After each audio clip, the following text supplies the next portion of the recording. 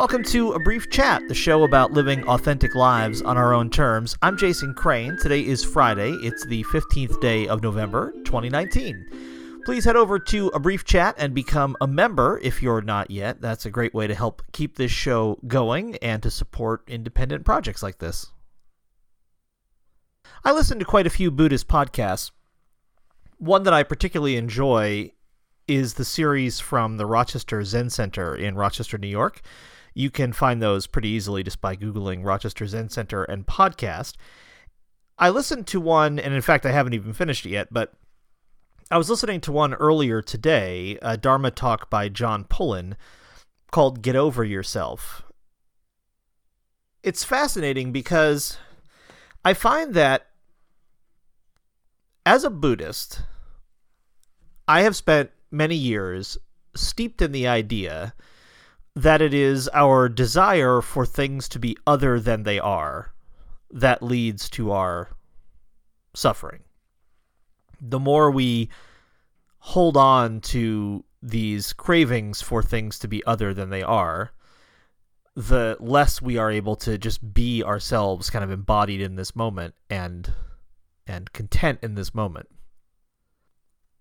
Now, sometimes that can be taken too far. That can be taken, I think, as an excuse to not be involved in the world, for example.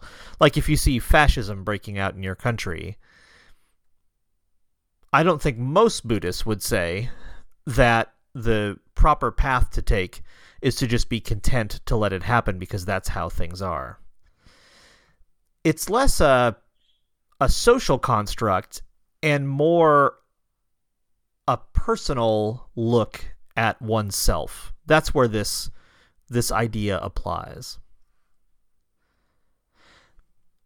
But even taken down to the level of the personal, or perhaps most particularly at the level of the personal, I find it quite challenging because, first of all, I have a lot of self-loathing that comes from childhood. I have a lot of self-image issues that originated in childhood, and that's difficult to overcome. At the same time, because of my anarchist leanings and the things that I think about the world, I can very easily picture better ways to be, more skillful ways to be, too. Ways to live in the world that are less harmful both to myself and to others, and not only less harmful, but actually more proactively trying to build the new world I'd like to live in. So I find myself always in tension, or at least, in recent years, with a lot of tension between this idea of not constantly looking to the horizon and grasping at the future and thinking, life would be fine if it was just this way. Because I know that causes a lot of suffering for me and for the people around me.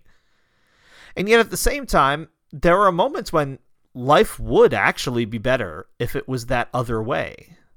And moving toward that other way is, in fact, a good path to be on. In Buddhist practice, there's a lot of talk about goalless practice without a goal. In other words, that we don't sit on the cushion every day so that we'll become enlightened or so that we'll become anything.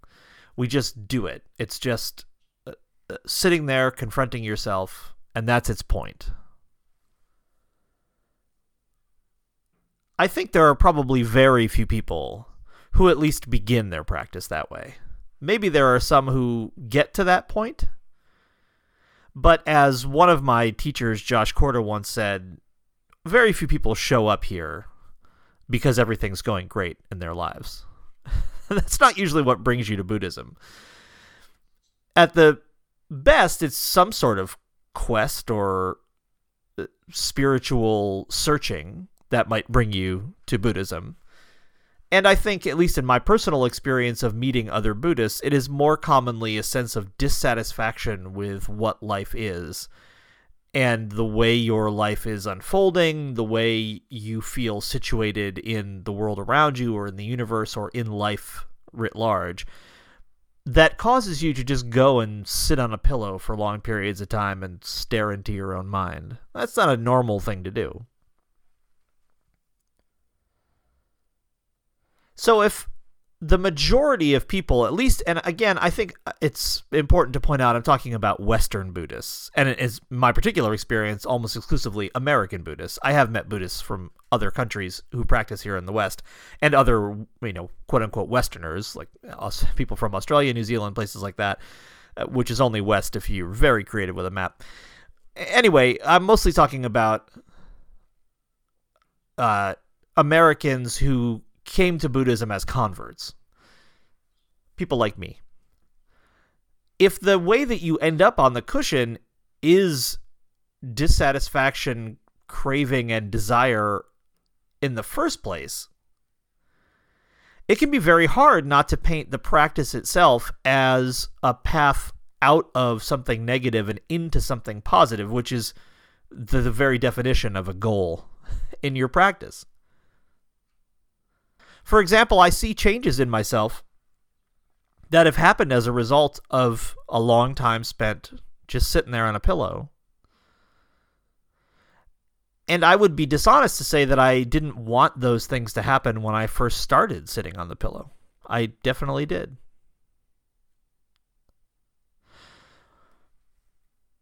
So here's how I don't think I'm solving this issue for myself. I don't think I'm getting through the Gordian knot of this balance of desire and self-actualization.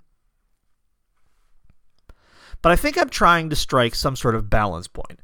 I've talked in recent episodes about some of the changes I've made, for example, changing my sleep patterns, taking a walk each morning, meditating each morning as opposed to at night.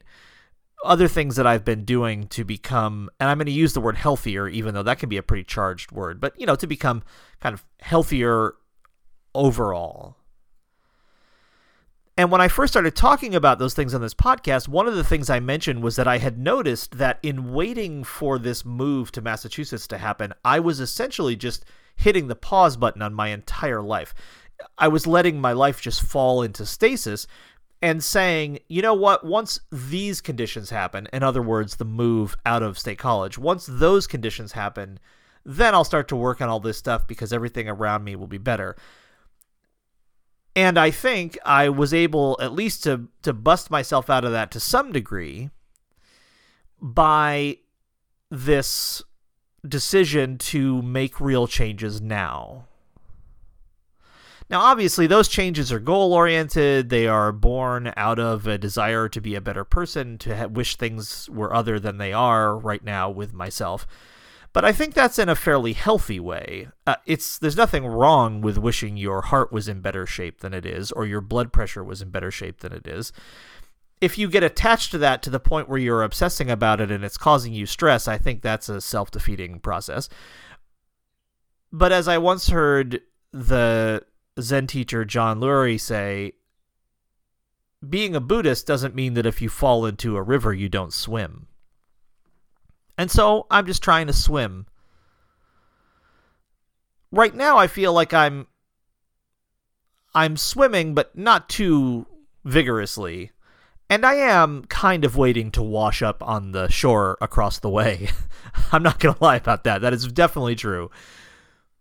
But I'm at least in there and I'm kicking. And I think that's probably a pretty good balanced place to be. That's today's show. If you like what you hear, please become a member. Please tell friends about A Brief Chat. It would be really great to have you help me spread the word. I love you. A better world is possible.